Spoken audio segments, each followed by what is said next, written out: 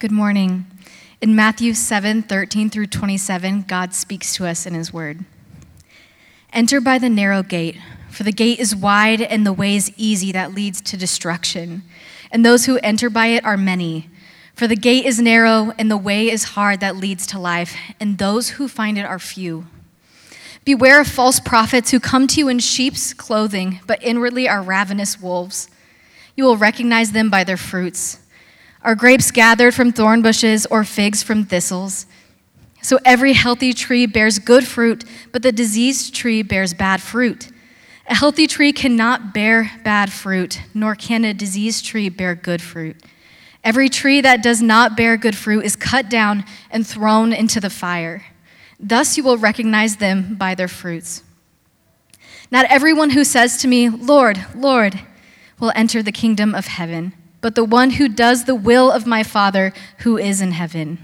On that day, many will say to me, Lord, Lord, did we not prophesy in your name and cast out demons in your name and do many mighty works in your name? And then will I declare to them, I never knew you. Depart from me, you workers of lawlessness. Everyone then who hears these words of mine and does them will be like a wise man who built his house on the rock. And the rain fell, and the floods came, and the winds blew and beat on that house, but it did not fall, because it had been founded on the rock.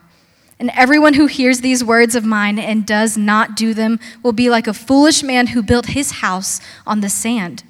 And the rain fell, and the floods came, and the winds blew and beat against that house, and it fell, and great was the fall of it. This is the word of the Lord. Thanks be to God. You can have a seat. Good morning, everybody. My name is Ben. I am the lead pastor here, but one of many leaders, and really glad that you guys would be with us. I'm talking fast and getting into this because we got a lot to cover today. Two things before we jump into this text. One, if you have been attending here a while, I'm going to ask you, I am going to strongly urge you to stop just being an attender. Let's push back the darkness of consumerism that says, church is a Sunday morning only thing. It's not. It was never intended to be that. We are not a Sunday morning only church. We're not an experiential church. We are a church that wants to have true disciples that are following Jesus together and are doing the hard work of realizing that not everybody's perfect, and especially you. And so what I'm saying is today, check out community group. Get in a community group. Be involved in people's lives. Be vulnerable. Let them know you and you know them.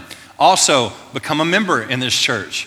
Go the distance to go through all 5 of those Sundays and become a member in this church. You can actually go through our membership class and not become a member. You can learn so much about the church. And then finally this, we have invite cards. We are next week starting a series on the book of Genesis, the first 11 chapters. And if you're not familiar with Genesis, it's basically broken up at a 30,000 foot view between the first 11 chapters and then the rest of the book. So we're covering the first 11 chapters in the fall. We're going to talk about things like who is God? Who are we? Why did he make us? Why did he make the earth the way that he did? What does it look like to know God, to understand the doctrine of God and theology of God, God as creator, and then human beings made male and female? How do we understand that? This is important. It's going to be countercultural, like the Bible always is. So I'm going to invite you to invite your friends. Grab one of these invitation cards. They're on the back, the little tables as you walk. We got several more, but just grab a handful of these cards and invite your friends to come and hear about the creator of the universe. Good deal? All right, Matthew chapter 7. Open your Bibles there if you haven't already. Matthew chapter 7. The scene is this. Jesus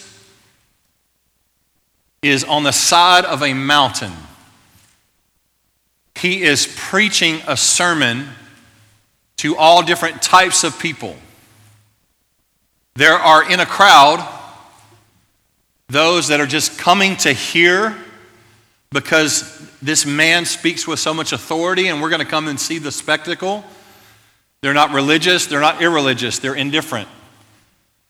There's also several religious people who the man with authority is now saying things to them that they don't like. This does not line up to my view of who God is. They're coming to scrutinize Jesus and listen to him. And then there's also the men who are closest to him, his disciples. They follow Jesus everywhere. Jesus is preaching a sermon to them called the Sermon on the Mount.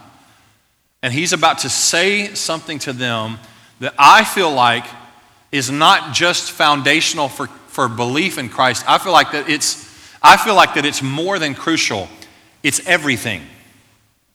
This chunk of scripture in chapter 7 on the Sermon on the Mount is everything. Following Christ is no more or no less than this. It's all, if you want to know what does it mean to follow Jesus, it's what we're about to talk about today. It is a human being having their identity fully, totally rooted in Christ. And I'm telling you, I know myself, and therefore I know you, that I often forget who I am. I easily forget where my identity is rooted. And I try to make it up by doing certain things or playing a game or looking the part, but in my heart, it's far from God at times. Jesus has got something that he wants to say to us today that I think is very important. So I'm going to ask you to pay attention. If you take notes, we'll have stuff on the screen for you. Let me start by saying this. I would never dare to argue with you about Jesus being complex. Never. It's not. Christianity, Jesus, not complicated. It's not complex. Following Jesus is a very simple thing. He tells us this: if any man wants to come after me, he must do two things: deny himself and take up his cross and follow me. That's what it means to follow Jesus. Self-denial and taking up a cross. This is not a complex issue. Nobody would ever say, man, there's too many algorithms to following Jesus. I can't figure it out. It's simple, but it would be ridiculous for me to tell you that it's easy. It's not. It's not complex, but it's also very hard. It's hard to lay down yourself. It's not easy at all. It's simple, but not easy. Today we're going to strip the Christian faith down to the studs. We need constant reminders of what we signed up for and who we are now.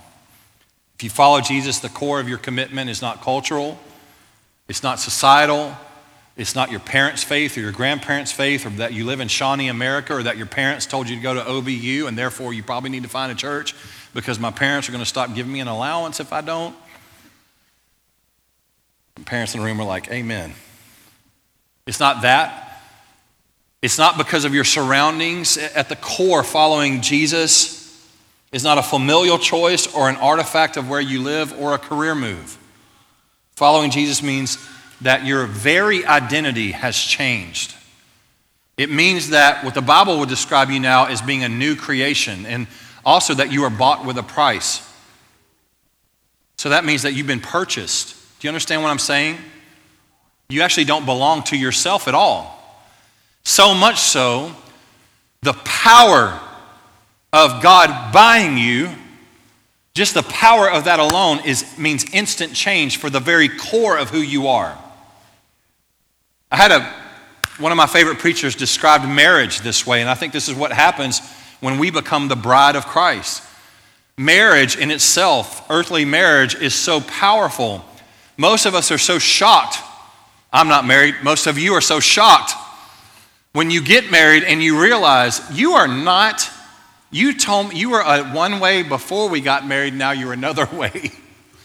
Some of us are totally shocked by that. But the fact is this, is that marriage in itself is so powerful that it can't help but change us immediately. And it's the same thing with our relationship with Jesus. It's so powerful that we are immediately changed. We become something different, something other. It's not even really up to you to decide your identity anymore. It is truly a denial of yourself. Again, it's not complex, but it's certainly not easy. And here's how he starts. He says this: enter by the narrow gate. For the gate is wide and the way is easy that leads to destruction, and those who enter by it are many. For the gate is narrow and the way is hard that leads to life, and those who find it are few. We have two gates, two roads, two ways, and two types of people. One gate is wide. It leads to a wide road. There are many people on it. This is 12 lanes of traffic. It seems like the crowd's going that way. That seems smart for me to go with the crowd because everybody's going. It's just interesting. This is how Jesus describes following him. 2 gates, 2 roads, 2 types of people. One is comfortable. One is wide. One allows you to swerve around. There's not very many boundaries in 12 lanes of traffic, if you've noticed. There's lots of thoroughfare. There's lots of people. It gives us the idea of comfort because if they're doing it, then this must be right. The other is narrow. It's uncomfortable. You ever tried to fit through a narrow gate? Try being 6'5". It's always uncomfortable.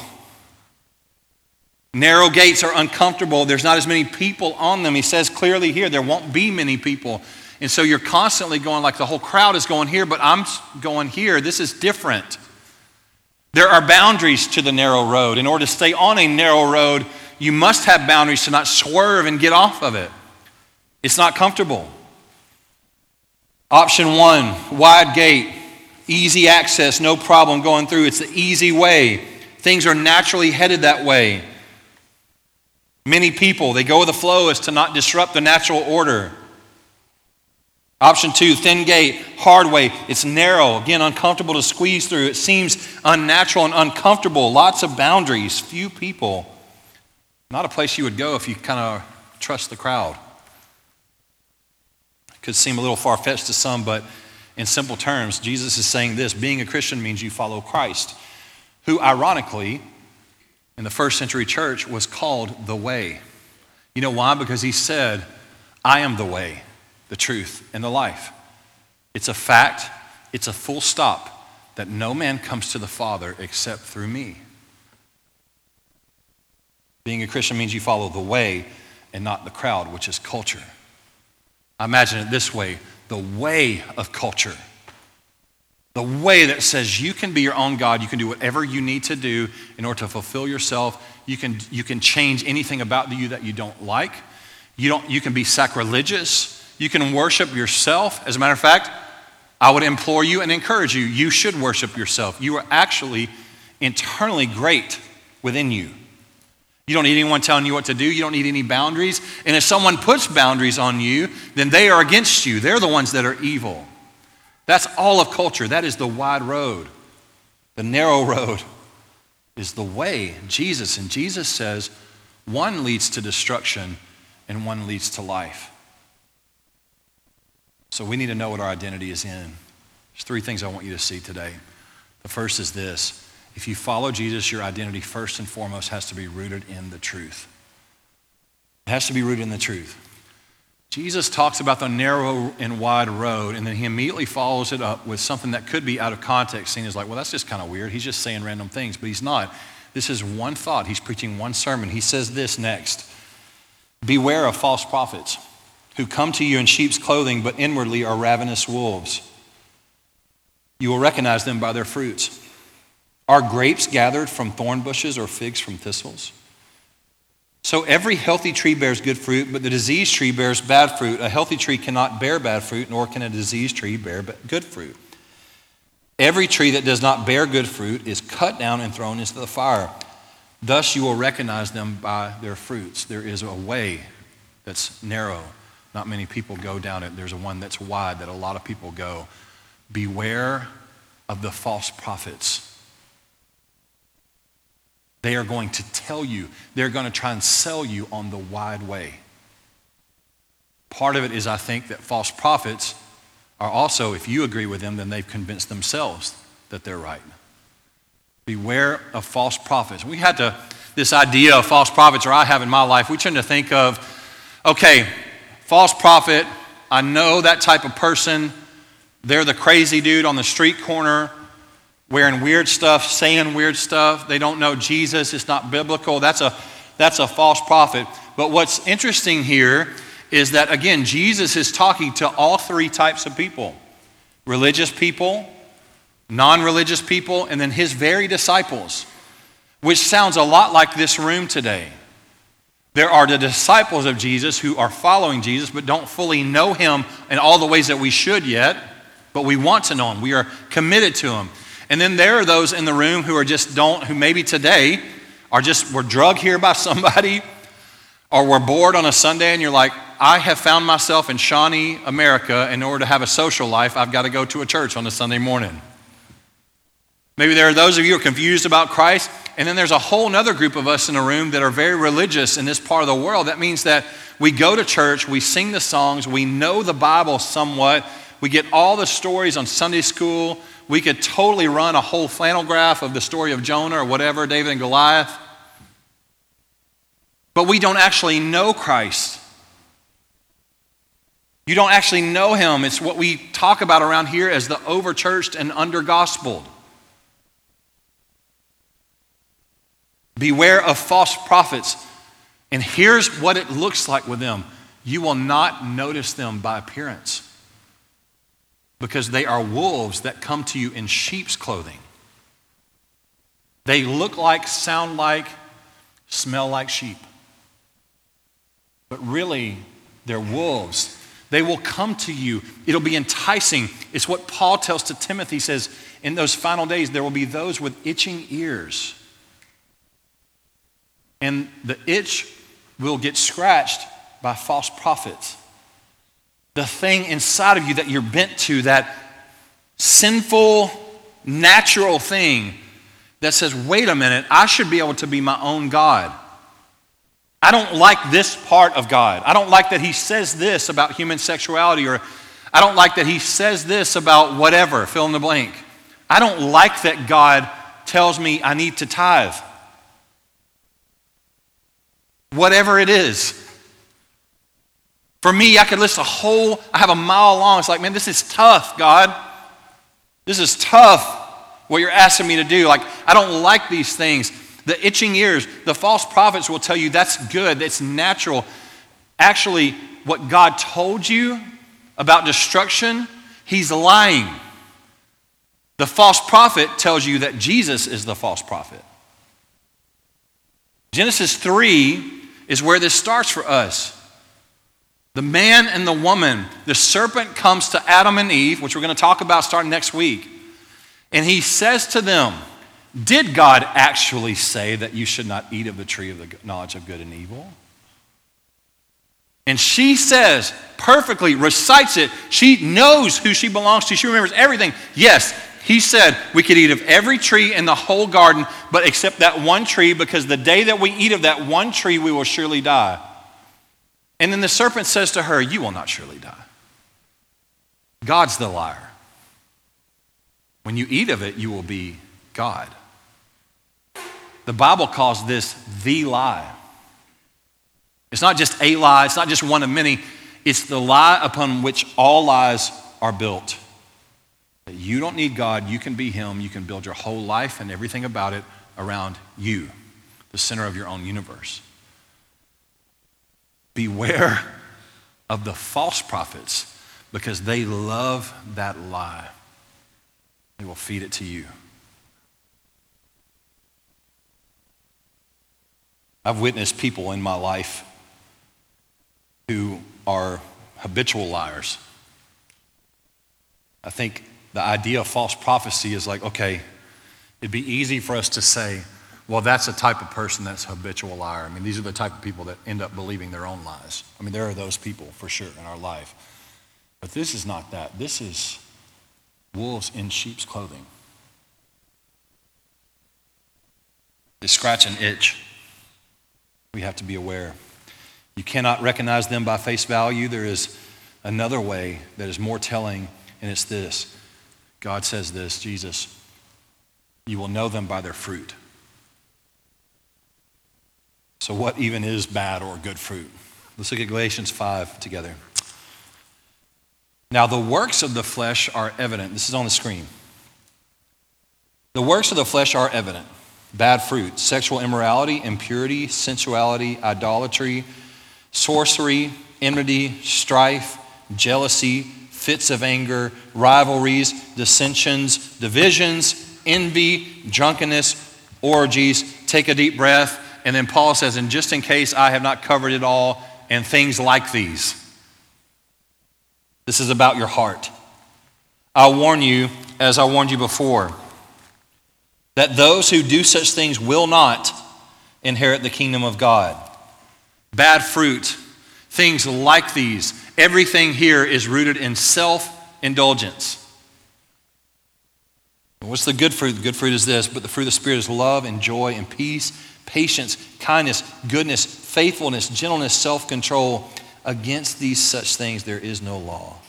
And those who belong to Christ Jesus have crucified the flesh with its passions and desires. Identify and have your identity in the truth. Following Christ means you say no to these other things and you ask the Lord to fill you with the fruit of the Spirit.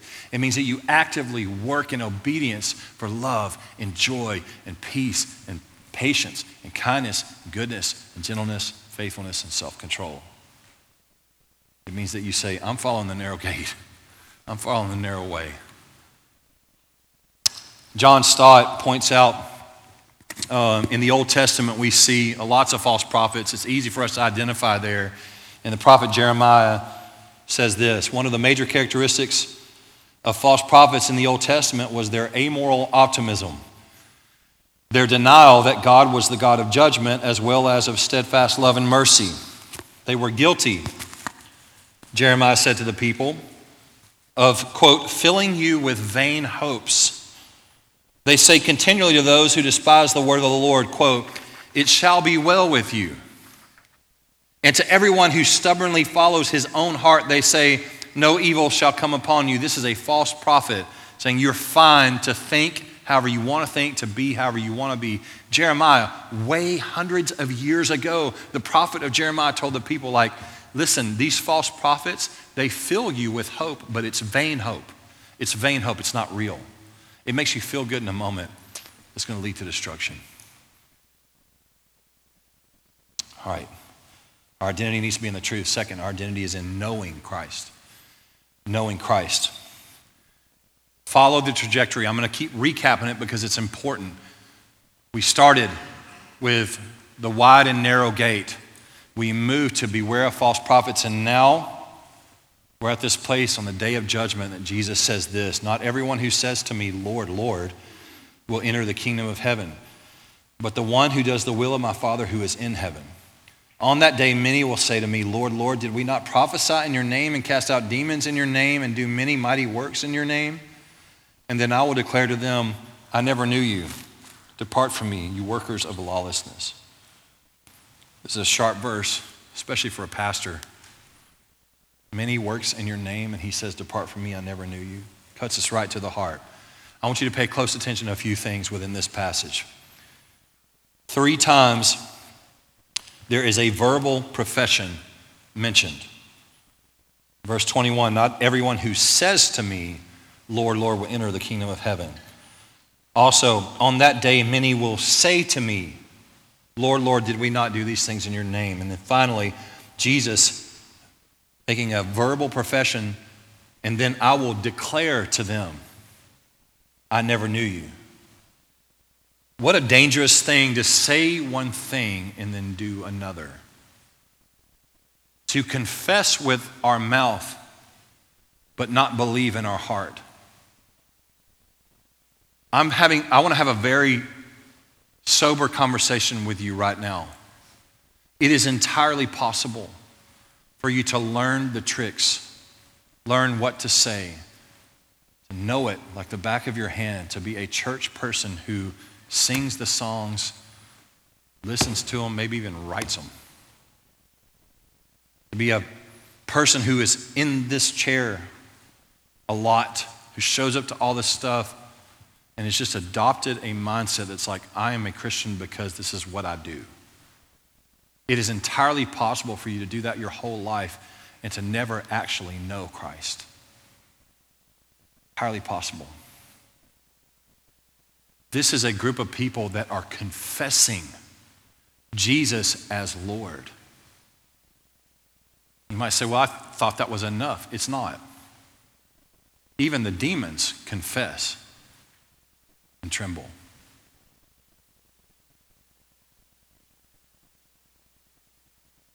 They're ready to say Jesus is Lord. But they have never actually been known by Christ, never surrendered their life. Ever come to a realization that they are a sinner and they need a Savior, and I've got to trust Jesus? Jesus gives a brutal indictment for people that we would consider to be top shelf Christians. I mean, have you ever come across somebody who's prophesied in the name of Jesus and cast out demons in his name and then done mighty works? Would you be quick to say, I don't think they're actually a Christian? That would be shocking. How would you know it? Jesus actually gives a brutal indictment for those people who we would consider top shelf.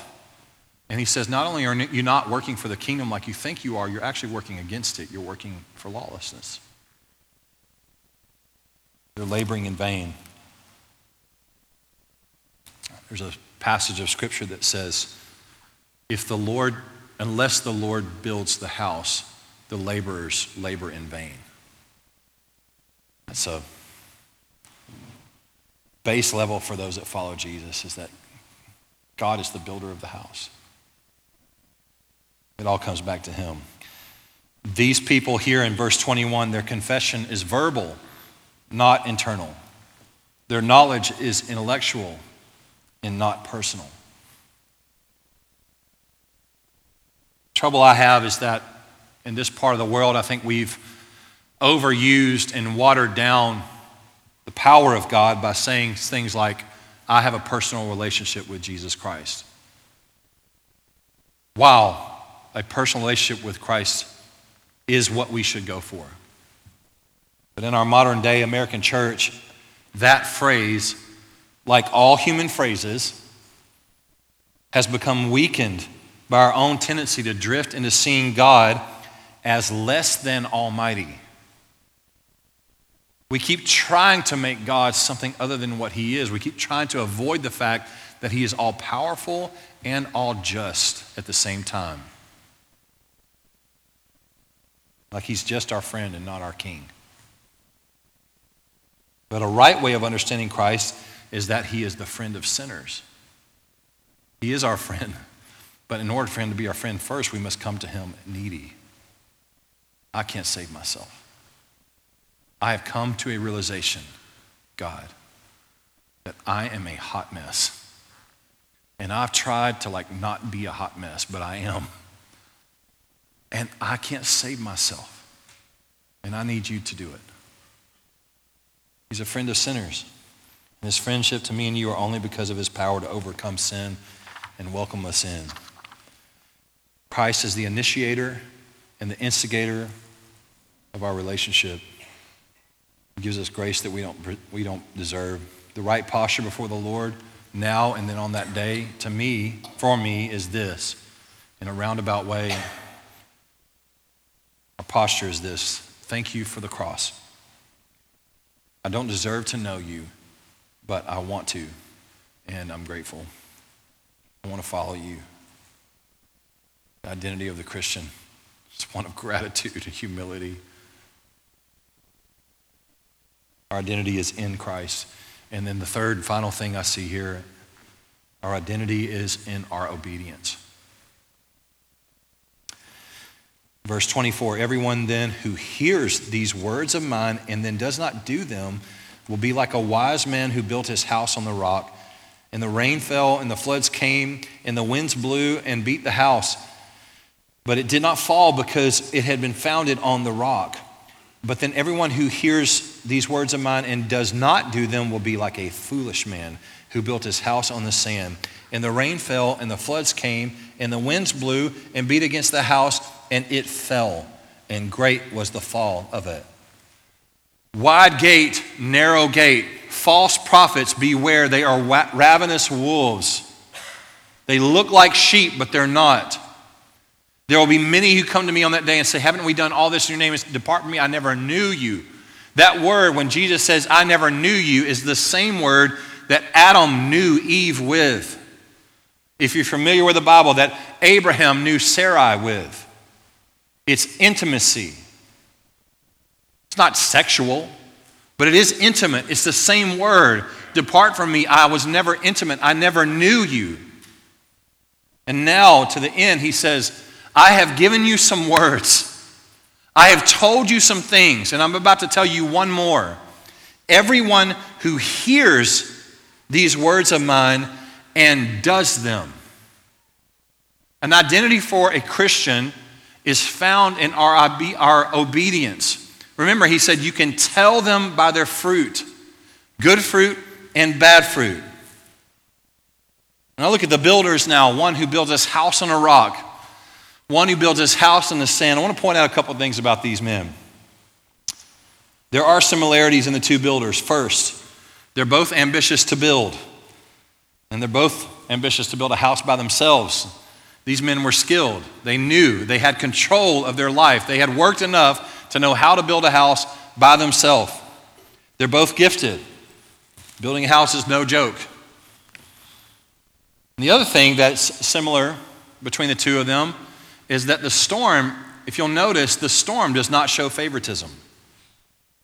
The storm does not come to the Christian or to the non-Christian and not the Christian.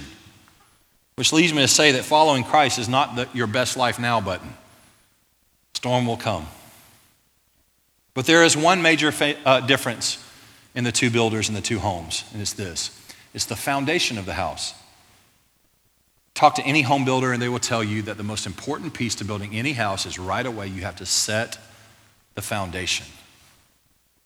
One builder takes the easy route. He builds on sand. It's not solid, shifty, corrosive. It's also easy to build castles on. It's the wide road. One builder takes the hard route. Rock takes time, work, sweat, tools. You're inevitably going to need help digging through all that rock. You have to dig in a very deep way. Dig down, break up some things, cause some pain and muscle soreness. Lots of refinement. The man who builds his house on the rock has a foundation that is foolproof, trustworthy, and tested. This illustration is perfect from Jesus because he's obviously not talking about an actual home, but he is talking about the foundation of our souls. Christ is the rock of salvation.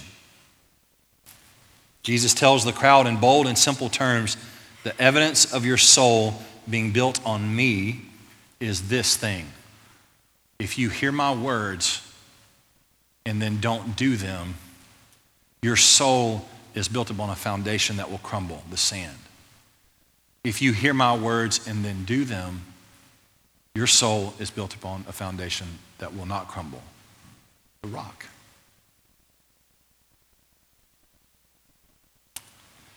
Closing is this today for us. Our identity is in the truth. Follow Christ means we love the truth. It's in knowing Christ, being known by him. Foundation is built, and then the fruit of that, the evidence of all of that is our obedience to Christ. We have a wide gate and a wide road, riddled with false prophets and empty lies of a fallen world that is easy to enter and doesn't require any work to build upon. We have a narrow gate and a narrow road, a place for people of truth that have come to realize that they cannot fake their way to God or his heaven. And no amount of lip service, self-help, or smooth talking can appease the reality of sin and death. The only way to life is through surrender and obedience to Christ. And the question is simple today. Which road are you on? Which road are you on? Have you taken the bait of the false prophet? Are you someone today who is coming to realize that the world is lying to you about how to get life?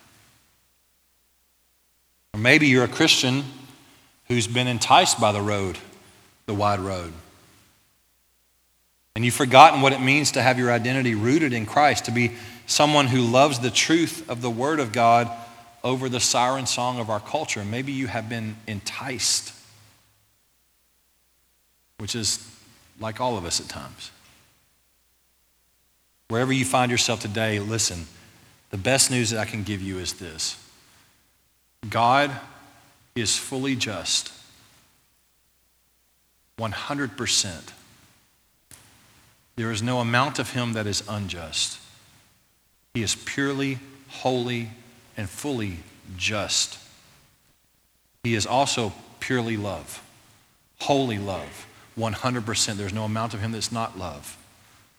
The justice of God has to go somewhere. Those two are both realized in the person and work of Christ. And here's what it did. God's justice, because it had to go somewhere, he put his justice on his son. He put every ounce of it, every ounce of wrath that you deserve, all of your shortcomings, all of your sinful, all of that, every bit of that. There is not one ounce of that that can exist in God's presence. And the gospel is simply this: the love and the justice of God meet on the cross. This is a crazy story. Here he is preaching to people about the narrow gate and the narrow road.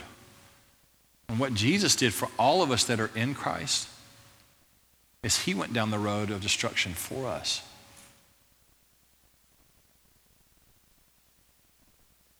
I could preach a whole sermon on that road. It was called the Via Dolorosa, that road that Jesus walked down to get to the cross, carrying his cross, your cross. He went down the road for us. He received the full wrath of God on our behalf. God received the wrath of God. Do you understand how profound that is? On our behalf. So what hope do you have in life and death? What hope do you have? On that day, what hope is there other than to say, like, I just trust the finished work of Jesus Christ? And again, we say this is the posture and the identity of the Christian. Thank you for the cross. I don't deserve to know you, but I want to. And I'm grateful. And I want to follow you. Our identity is rooted in him. It's rooted in the truth that we need a Savior and that we have one. And then out of all of that, man, we just say, like, yeah, I'm going to obey Jesus. He is that good. He's that good. I'm going to follow him. Let's stand together.